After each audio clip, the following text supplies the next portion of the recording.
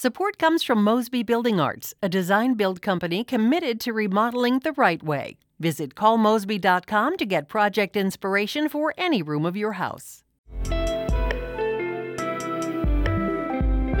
It's Tuesday, June 29th. This is The Gateway. I'm Wayne Pratt.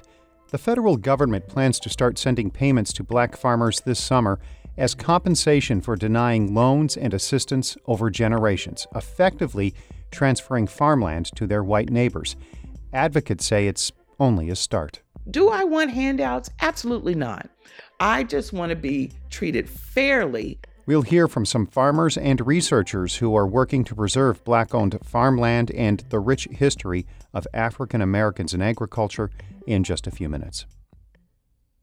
Congresswoman Cori Bush is offering sweeping legislation that places health care at the center of stabilizing public safety.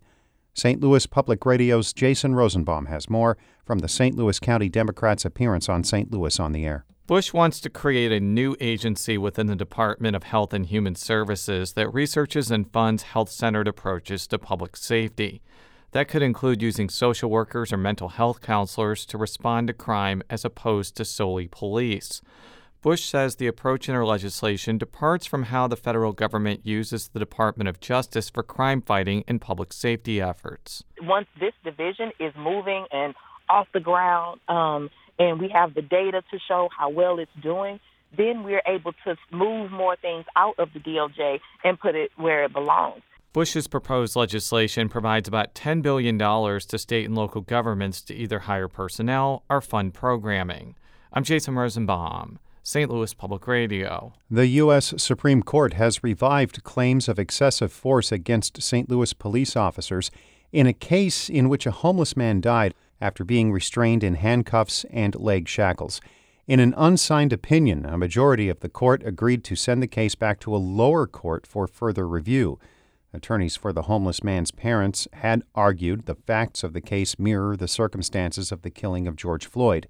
St. Louis officials told the justices that the only similarities between the two cases are, quote, drug use and heart disease. A project to generate electricity using wind turbines in Kansas and distribute that power in the Midwest and East Coast is moving forward. St. Louis Public Radio's Jonathan Ahl reports an attempt to halt the project in Missouri failed in the state legislature. Some Missouri lawmakers wanted to prohibit utility company Invenergy from using eminent domain to acquire land for the Grain Belt Express transmission line. Even though that effort failed, the company says eminent domain will be a last resort. It's already purchased 45% of the property it needs through voluntary negotiations with landowners. Even with the land acquisition progress and some preliminary ground preparation work underway, construction of the line won't begin until 2023.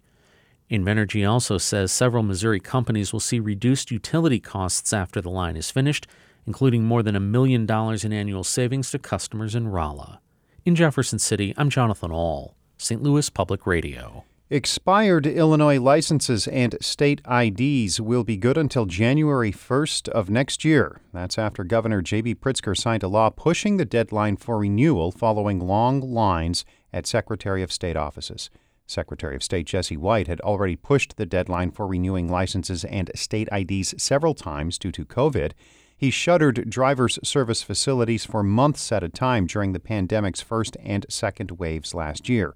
Reopening after those closures has meant waiting in long lines, sometimes for multiple hours. The new state law pushes the most recent deadline for license and state ID renewals, August 1st, back 5 months to the first of the year.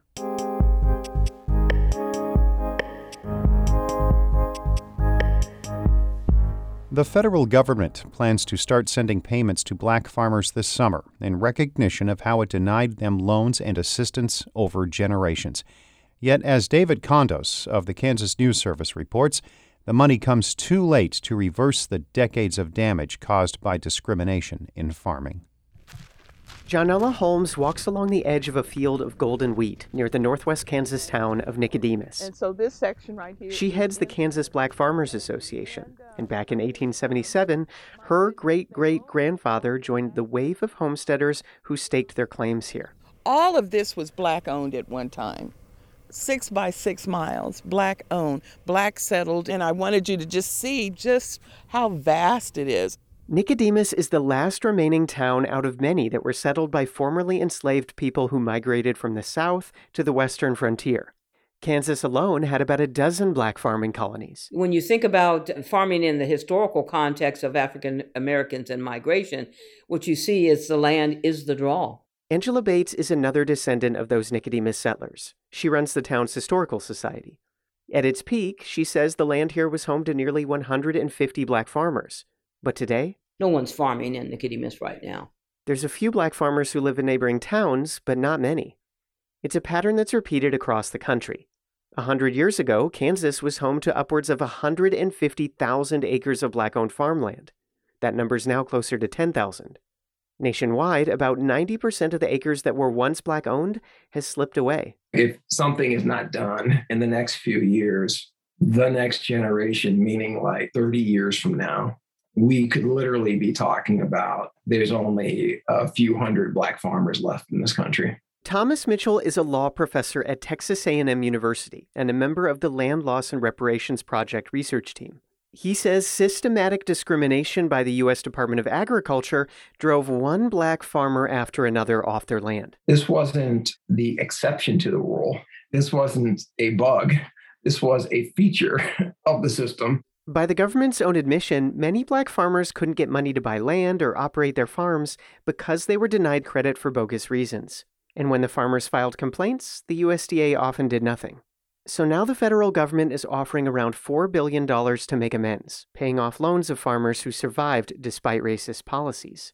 But Mitchell says his team's preliminary research puts the actual amount of wealth Black farmers have lost at $300 billion. I got something here to show you.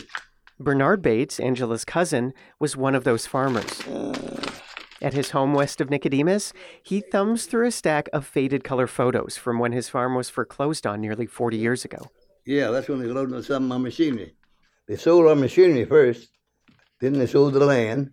Among the papers on his desk sits an affidavit from a local loan officer. It says the credit association denied Bates the help he needed to keep his farm afloat, deliberately to push him out of farming.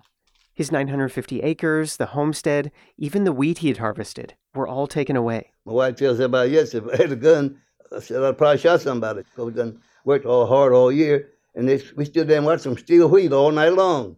Bates was part of a landmark USDA settlement in the 1990s that was supposed to send billions to Black farmers who had been treated unfairly. But he says he's still waiting for that money. I haven't got a penny yet. And now the new federal effort to help Black farmers is already getting pushback. Banks say they'll lose out on interest payments. White farmers have sued, claiming discrimination because they don't have access to it. Johnella Holmes, the head of the Black Farmers Group, says her organization has received threats over the payments. Yet she figures only a quarter of the farmers she works with will even be eligible. And many of the farmers who do qualify are skeptical about signing up. But if the relief does help any Black farmers hold on to their land, she says it could be the first step toward making things right. Do I want handouts? Absolutely not. I just want to be treated fairly and put in a position where we can be at least on the football field. For the Kansas News Service, I'm David Condos in Nicodemus. The Kansas News Service reports on health and its connection to public policy. Shula Newman is the executive editor of St. Louis Public Radio, a listener-supported service of the University of Missouri-St. Louis. Music by Ryan McNeely of Adult Fur. I'm Wayne Pratt. This has been The Gateway.